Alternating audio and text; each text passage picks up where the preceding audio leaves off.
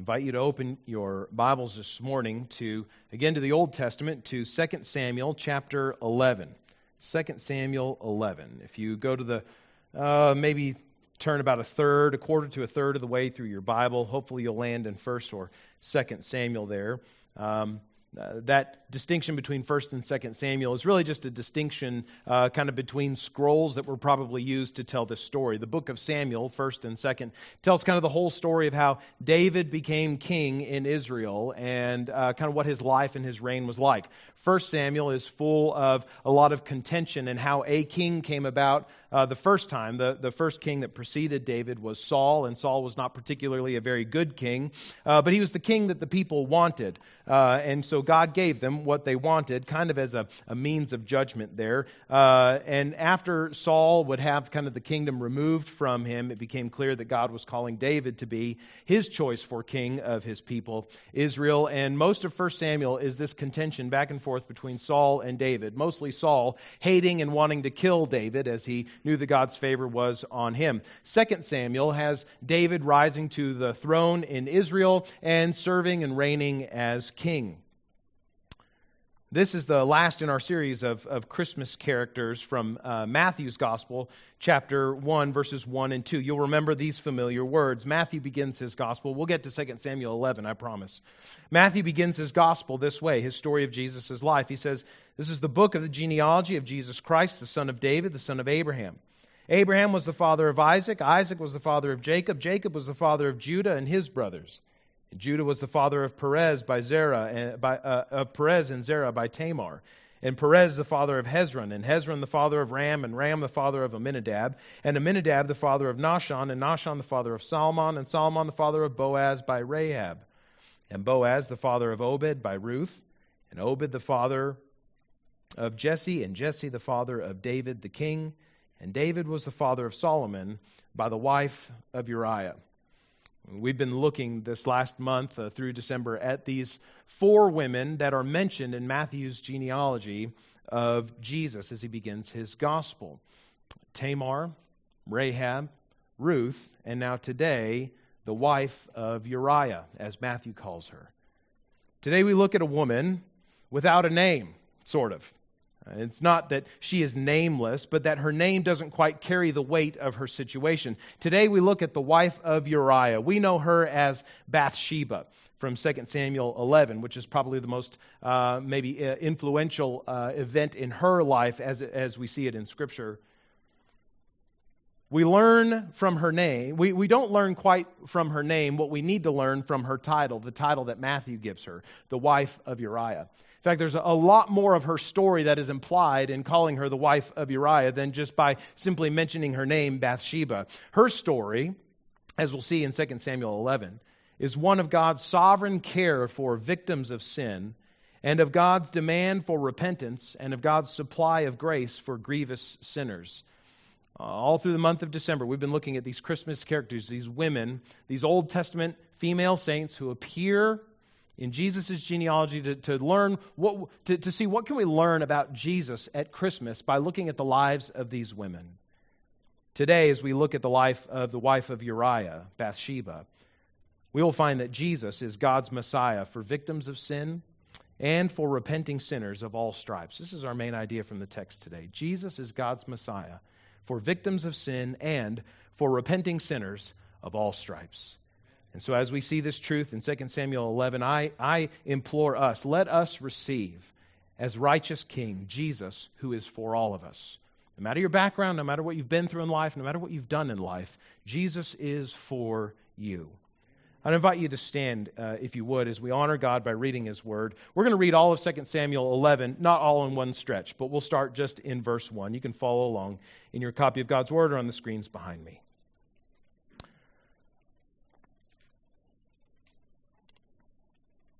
We read in God's Word these words, "In the spring of the year, the time when kings go out to battle, David sent Joab and his servants with him and all Israel, and they ravaged the Ammonites and besieged Rabbah, but David remained at Jerusalem." This is the word of the Lord, and we'll read more of it in a moment. Let us be blessed in its hearing. You may be seated. As 2 Samuel 11 starts in verse 1, we get the setup. We get the setup for all the events that are about to take place later. And verse 1 of chapter 11 of 2 Samuel might not seem like it's saying a lot, but it's saying a lot. Verse 11, by now David has already been king in Jerusalem for some time, or king of Israel for some time. And we are told here, in the spring of the year, in the time when kings go out to battle, David the king stayed home. That ought to pique your interest. That ought to get the wheels in your brain spinning just a little bit. Hold on. If this is the time when kings go to battle, and David is the king, he should be going to battle, right? Wrong. He sends one of his generals, Joab, and all those servants, and they go out to war against the Ammonites, kind of the perennial enemies of the people of Israel. And they are successful in their military campaign. But we are told in all of that time, David stayed home. Your antenna should be up. Something bad is about to happen. David the king is not doing what kings are supposed to do. Something bad is about to take place. So we continue on in 2 Samuel chapter 11, same chapter, verses 2 through 5. It happened late one afternoon when David arose from his couch and was walking on the roof of the king's house that he saw from the roof a woman bathing. And the woman was very beautiful. And David sent and inquired about the woman. And one said, "Is this not Bathsheba, the daughter of Eliam, the wife of Uriah the Hittite?" So David sent messengers and took her, and she came to him, and he lay with her. Now she had been purifying herself from her uncleanness, and then she returned to her house. And the woman conceived, and she sent and told David, "I am pregnant." Well, there you have it. We had the setup in verse 1. In verses 2 through 5, we have from 2 Samuel 11 the sin that is really at the heart of this chapter. This is what 2 Samuel 11 and David and Bathsheba is all about, this illicit affair between this king and this woman. Now, as we read these verses, there are some things that we should notice. It is sometimes tempting, I don't really know why, but it's sometimes tempting to look at David as the righteous king, the man after God's own heart, who never does anything wrong, and to want to put one of those spaghetti western white cowboy hats on him and assume that he always does the right thing all of the time. Friends, get that notion out of your head. David is not a sinless man. David is not a sinless character. David is unambiguously unrighteous in this passage. Lots of bad things take place here.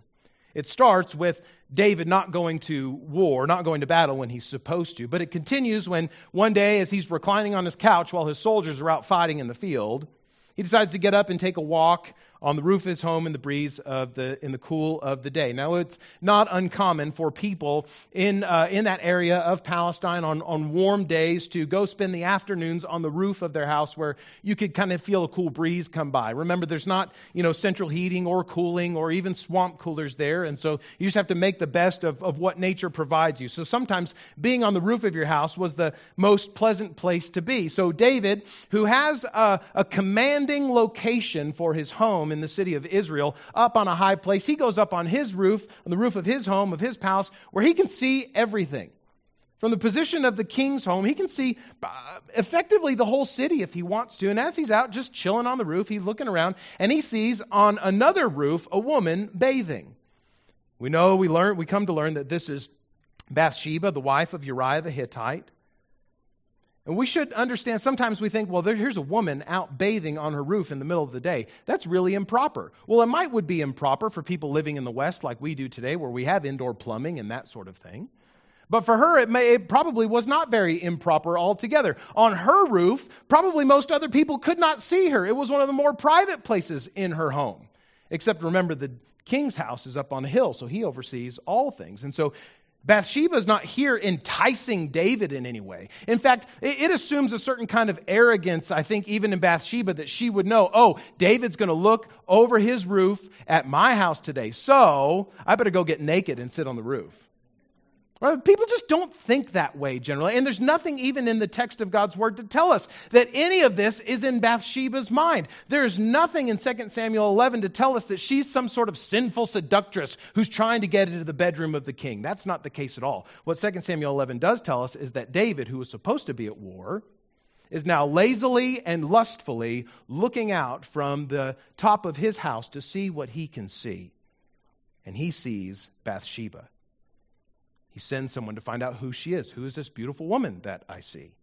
And news comes back to him that this is a woman who is the wife of Uriah the Hittite. Now, it's interesting. Uriah is mentioned later in 2 Samuel 23 as one of David's mighty men, one of his most trusted and valiant soldiers. But he's also a Hittite, which means he's a Canaanite. He's not from among the people of Israel. He's an outsider who's fighting for the people of Israel.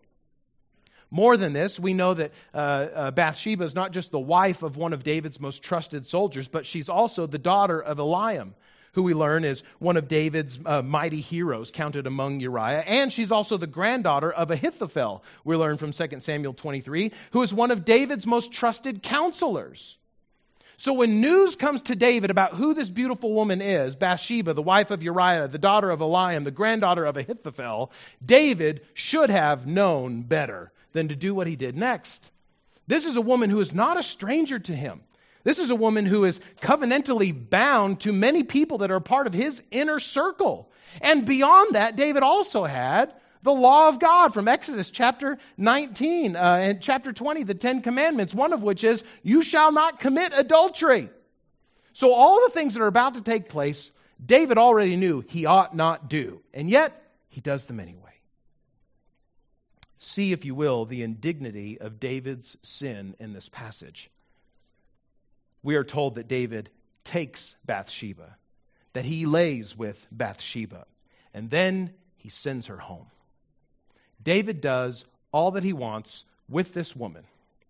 And we don't have any words of protest from her, but think about it. What is a woman going to do in the face of the king, the man who can do whatever he wants to do? He's called for her. He summoned her to his palace. He's the king. If the king tells you to do something, you don't have a whole lot of options but to do it. And particularly as a woman who did not have power necessarily in that culture to confront David the king.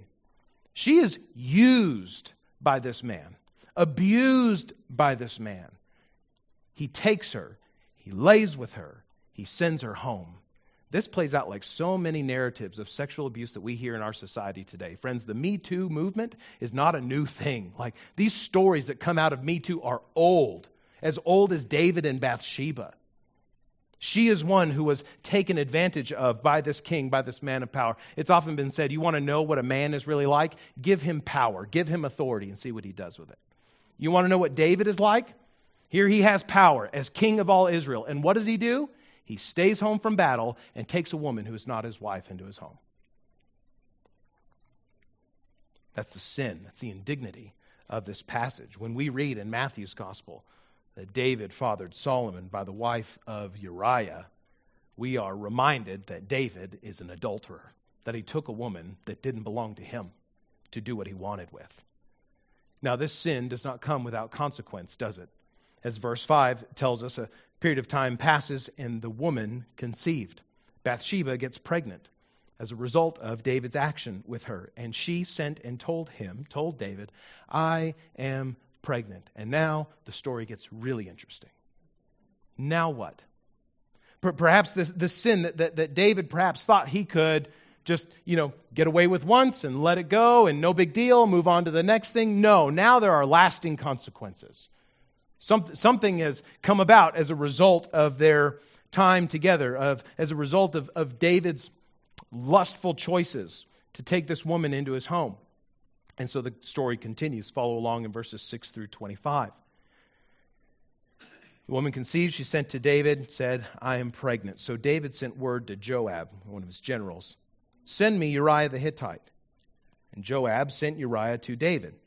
And when Uriah came to him, David asked how Joab was doing and how the people were doing and how the war was going. And David said to Uriah, go down to your house and wash your feet. And Uriah went out of the king's house, and there followed him a present from the king. But Uriah slept at the door of the king's house with all the servants of his lord, and he did not go down to his house. When they told David Uriah did not go down to his house, David sent to Uriah, have you not come from a journey? Why did you not then go down to your house? Uriah said to David, the ark And Israel, he's speaking of the Ark of the Covenant, that box overlaid with gold with cherubim on top that held the Ten Commandments and Aaron's staff and a jar of manna, that Ark of the presence of the Lord that went before Israel in all battle.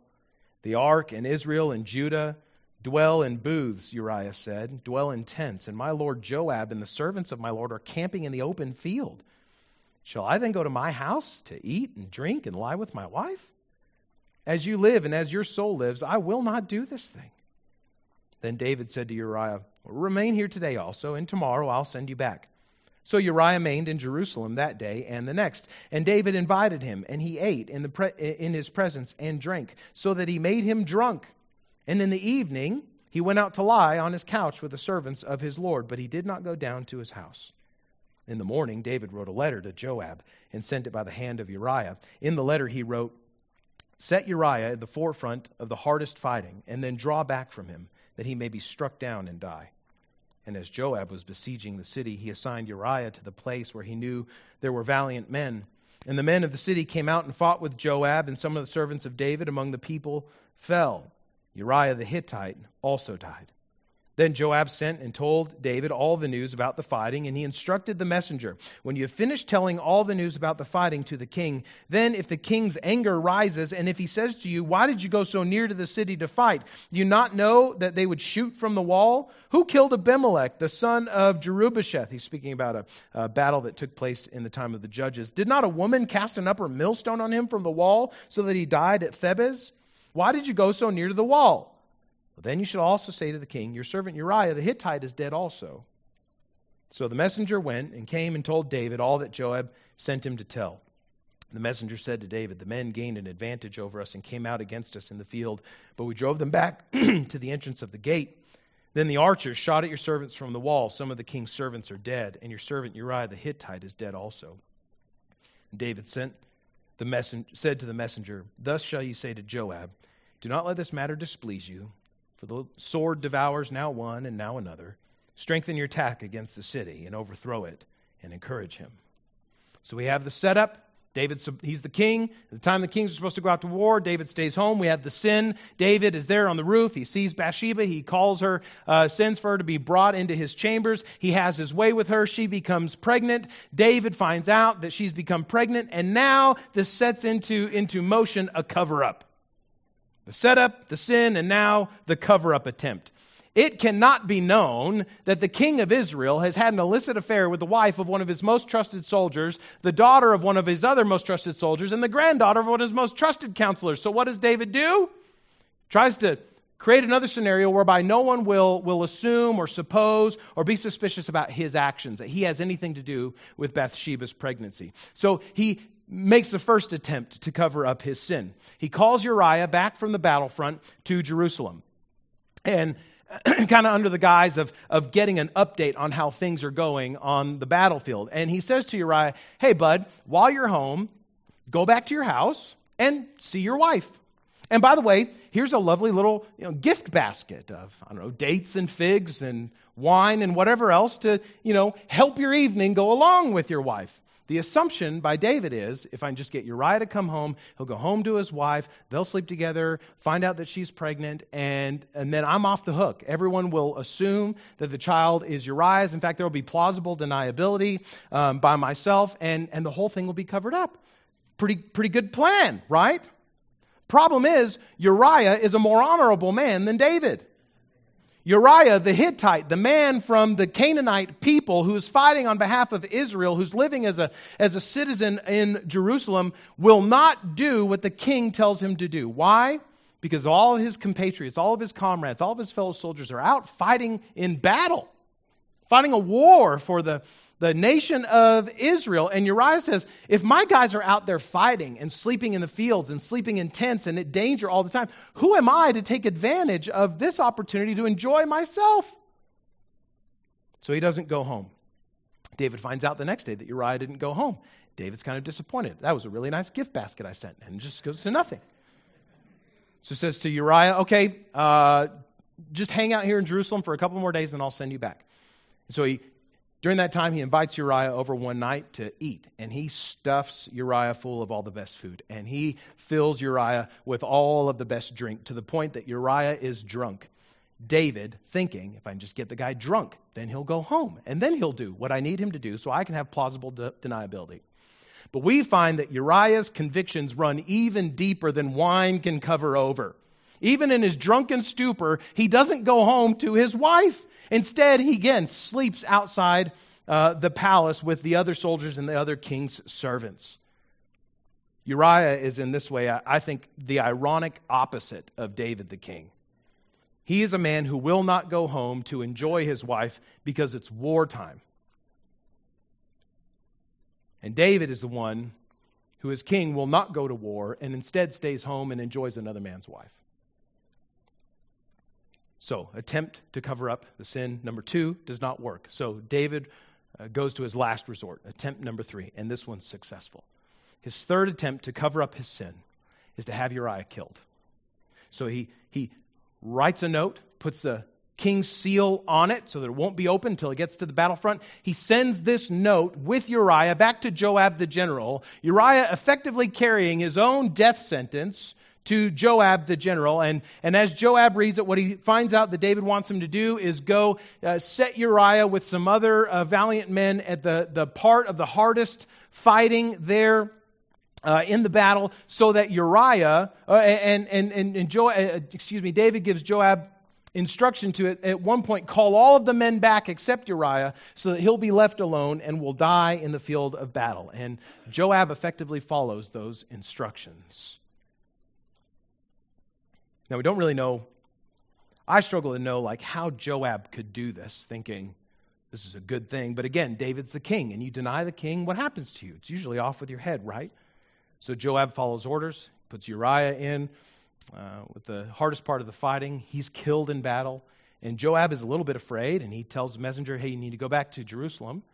And you tell the king that this fighting has occurred and that Uriah has died along with some other people. And if the king is angry, be sure to underline the point that Uriah is also dead. He'll get the point then. So this messenger goes back to Jerusalem, tells David everything that happened. We were fighting. We pursued them all the way to the gates. Their archers shot. A bunch of people are dead, including Uriah. And see David's really flippant response, I think, to the news. He doesn't even pretend to be sorry. Instead, he just throws out this kind of flippant proverb. Sword devours, now one, now another. No big deal.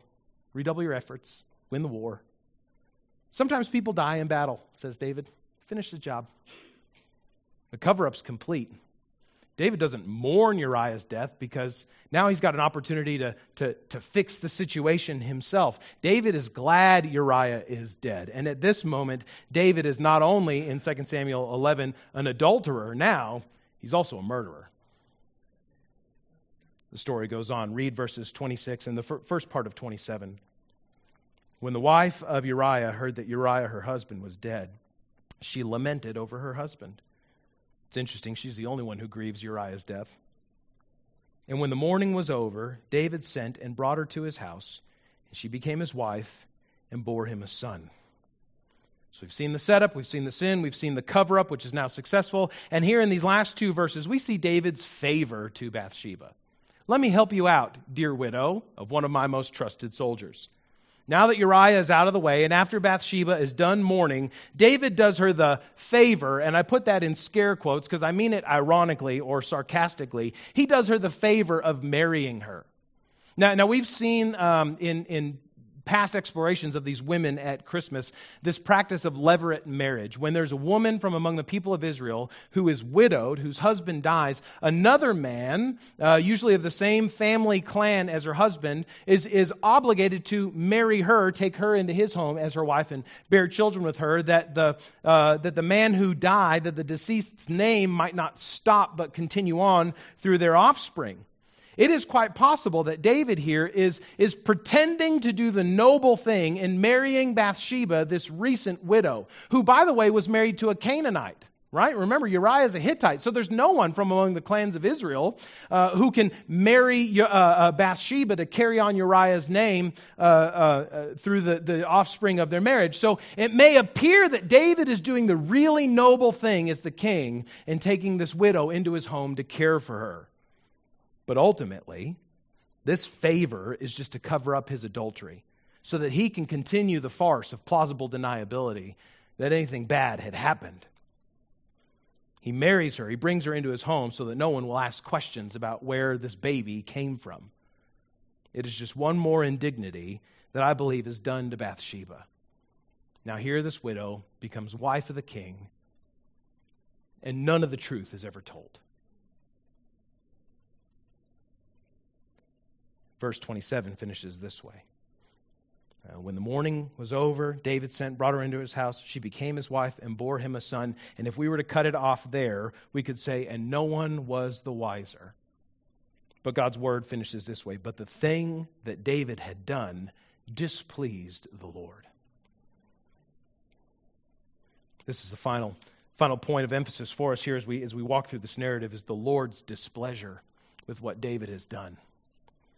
Though David thinks he's pulled the wool over everyone's eyes and papered over the whole incident with just wonderful skill, he has not fooled the one who sees all things. He has not pulled the wool over God's eyes. He has not confounded the one who knows all things. And he has not hidden his injustice against the one who judges sin righteously. The most powerful man among all of God's people is not able to hide his sin from the God who put him in that place to begin with. So what in the world does Bathsheba's presence then, knowing her story as it's related to us in 2 Samuel 11, what does Bathsheba's presence in Jesus' genealogy in Matthew teach us? When we read that David was the father of Solomon by the wife of Uriah, what ought we to think about the Savior, Jesus, who comes from this line? Well, first of all this, that Jesus is a Savior for the voiceless, for the used, and for the betrayed. Amen. Jesus is a Redeemer for the voiceless, for the used, and the betrayed. In this whole scenario, 2 Samuel chapter 11, Bathsheba is recorded saying 3 words in English. I am pregnant. That's all she says in the whole chapter. In truth, she is a person of limited power who is used by a powerful man and widowed by means of conspired murder. And yet, she will be the great-great-great-great-great-great-great-great-great-grandmother of Jesus. The very fact that this woman is included in the lineage of Jesus, God's Messiah, the eternal Son of God, adding humanity to his divinity to come into the world to be our Savior. The fact that Bathsheba is present in his lineage and specifically mentioned in his genealogy points us to the reality that she is not unseen, that she is not unheard, and she is not neglected by God. He sees her. God knows her. He is intimately acquainted with all of the indignity that is done against her. And God honors this voiceless, used, betrayed woman by including her as a pivotal person in his grand redemption plan. Amen. Friend, if you feel voiceless, if you've been used or abused, if you've been betrayed or cast aside or conspired against, know for certain that Christ is for you. There is no cry of your heart that goes unheard. There is no abuse that you endure that he will not judge in his perfect holiness. And there is no betrayal that he cannot redeem for his glory and your ultimate good. Friend, Jesus is a redeemer for the voiceless, the used, and the betrayed. Amen. Second, we learn by Bathsheba's presence in Jesus' genealogy that Jesus is a Savior for repenting sinners. He's a redeemer for the voiceless, for victims of sin. But he's also a redeemer for repenting sinners. It's kind of amusing when we see that Bathsheba is not really mentioned by name in Matthew's genealogy. She's just called the wife of Uriah. And this is not meant to be a slight by Matthew, like Bathsheba is somehow she who must not be named. Right? We can't talk about her because you know what all goes on with that. No, that's not the case. Rather, I believe Matthew is drawing our attention not to Bathsheba as this horrible person whose name can't be mentioned, but by calling her the wife of Uriah, Matthew, the gospel writer, is calling our attention to the very deep sin of David the king. David commits two of the most heinous sins that one of God's people can commit. He stole another man's wife, and he had that man murdered. When we read the wife of Uriah in Matthew's gospel, that Jesus comes from the offspring of the wife of Uriah, we're reminded that this is a woman who is the subject of adultery and the recipient of the consequences of murder. We cannot read 2 Samuel 11 and miss the very grave sins of David, the king of Israel. At the same time, we do not need to go but to the next chapter of 2 Samuel to see David boldly confronted by Nathan the prophet, who tells him this parable, this story about there was a man who owned a sheep, and that sheep, that lamb in his home was like one of his own children. And there was a nobleman who also lived in the country who was going to hold a large feast for some guests that came. And rather than slaughtering one of his own lambs, he went and stole the childlike lamb of this man who only had the one sheep, and he slaughters that sheep and feeds it to the people that are coming to his big banquet. Nathan the prophet says to David the king, "What should be done to the man that does this thing?" And David's response is, "String him up. How dare he steal this precious lamb from this guy and his family? How awful! Let justice be done. Off with his head."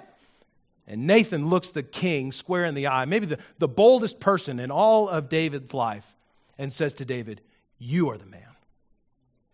You're the one that stole the lamb in this thing that you've done with Bathsheba." And when Nathan, empowered by the Lord, boldly confronts David the king, David repents in deep sorrow over his sin. This is a good thing to note. And it's not a good... No, David's repentance does not make everything that he's done with Bathsheba okay. That doesn't paper over the whole incident like, oh, nothing to see here. No, but it is the right response to be confronted by your grave sin, to repent. Psalm 51 records David's repentance, his prayer of turning from sin and his dependence on God to cleanse him. Listen to David's words from Psalm 51, verses 1 through 7, a psalm of repentance that is attributed to this moment in his life where he committed this sin with Bathsheba. David says in Psalm 51, "Have mercy on me, O God, according to your steadfast love. According to your abundant mercy, blot out my transgressions. Wash me thoroughly from my iniquity and cleanse me from my sin. For I know my transgressions, and my sin is ever before me. Against you, you only have I sinned and done what is evil in your sight, so that you may be justified in your words and blameless in your judgment. Behold, I was brought forth in iniquity, and in sin did my mother conceive me. Behold, you delight in truth in the inward being, and you teach me wisdom in the secret heart. Purge me with hyssop, and I shall be clean. Wash me, and I will be whiter than snow." The very good news of Jesus coming from this couple, David and Bathsheba. Now, he doesn't come from the son that is born to Bathsheba that was conceived here by this act of adultery. That son dies. Solomon comes later. But the fact that Jesus comes from these two together reminds us that Jesus doesn't only come for the voiceless and the abused and the neglected, but Jesus also comes for sinners. Really, really bad ones, like David even. He comes for sinners who are willing to repent. He comes for sinners who, when confronted with their sin, when confronted with the reality that they have offended God by seeking their own glory and their own way over His design for their lives, which, by the way, friends, is all of us. When sinners see their sin and go to God with repentant hearts, seeking cleansing, that God gives it. Matthew, the gospel writer, who mentions the wife of Uriah in Jesus' genealogy, went by another name, Levi. And when Jesus called Levi to follow him as his disciple, he decided to throw a party at Levi's house, at Matthew's house. Now, Matthew was a tax collector. Tax collectors were generally hated by the people of Israel in that day, the day of Jesus, because they were Israelites by nationality, but politically they had allegiances to Rome. They were taking the taxes from their kinsmen and passing it on to Rome and keeping some for themselves and often becoming very wealthy in the process. Jesus throws a party at the tax collector's house when the tax collector decides to be a follower of Jesus. And there at Matthew's house, in Levi's house, with all these Pharisees, these legalistic religious leaders come and see this going on, and they accuse Jesus of being one who's cavorting with sinners and tax collectors and prostitutes and all these horrible kinds of people. Jesus responds to them. We read this in Luke's Gospel, chapter 5, verses 31 and 32. Jesus says to all those who are saying, "How dare you hang out with these sinners?" He says, "Those who are well have no need of a physician, but those who are sick.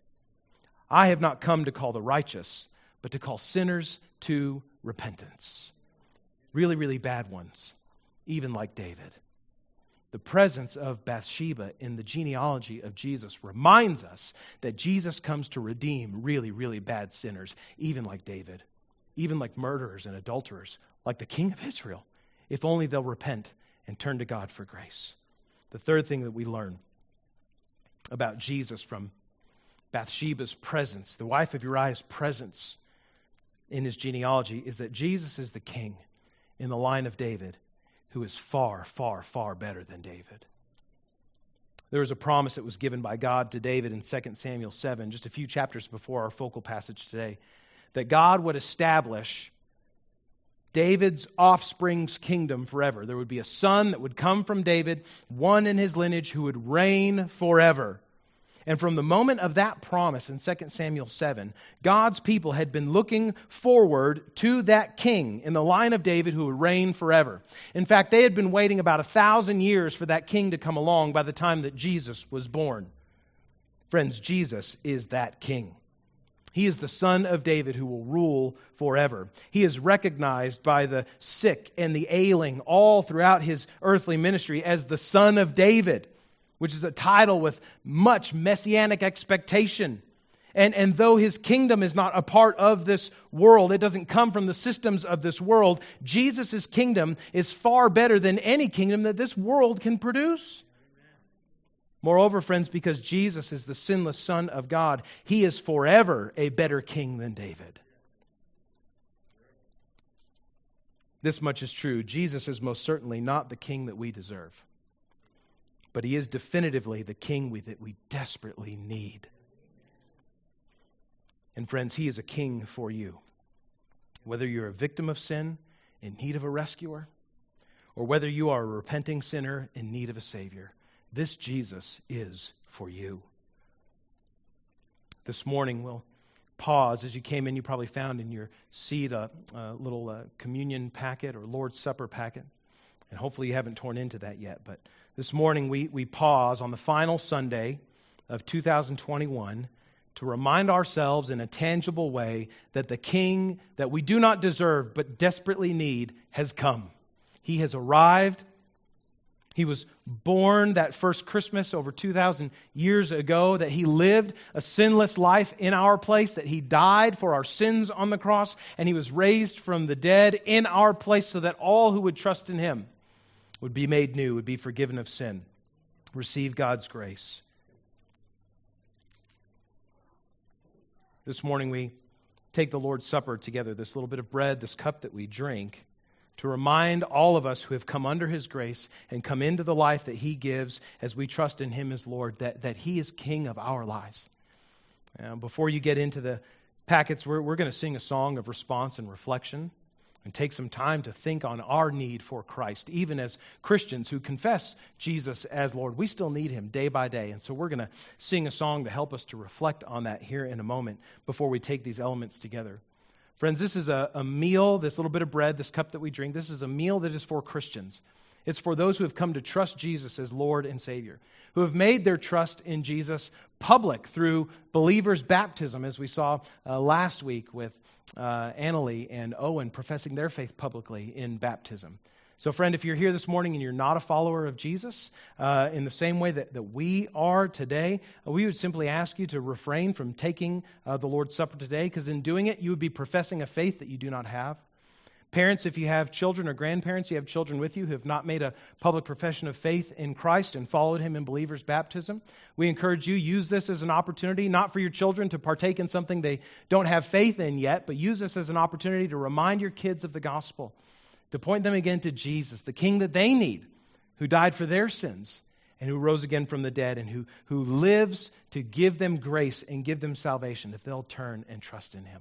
So I'm going to pray. Pastor Danny's going to come lead us in a song of reflection and response before we take these elements together. And friends, as we sing, if there's anything that you need prayer for, if there are sins that you need to confess, if there's a path of repentance you need to be walking on today, or if you need to place faith in Jesus for the first time, I'll be standing here down at the front. You come and pray with me. Let me know the need, the burden of your heart. Let's pray together and seek God for assurance and for help this morning before we take these elements together, reminding ourselves of the great gospel that we have come to believe, the great King that we have come to serve. Will you pray with me?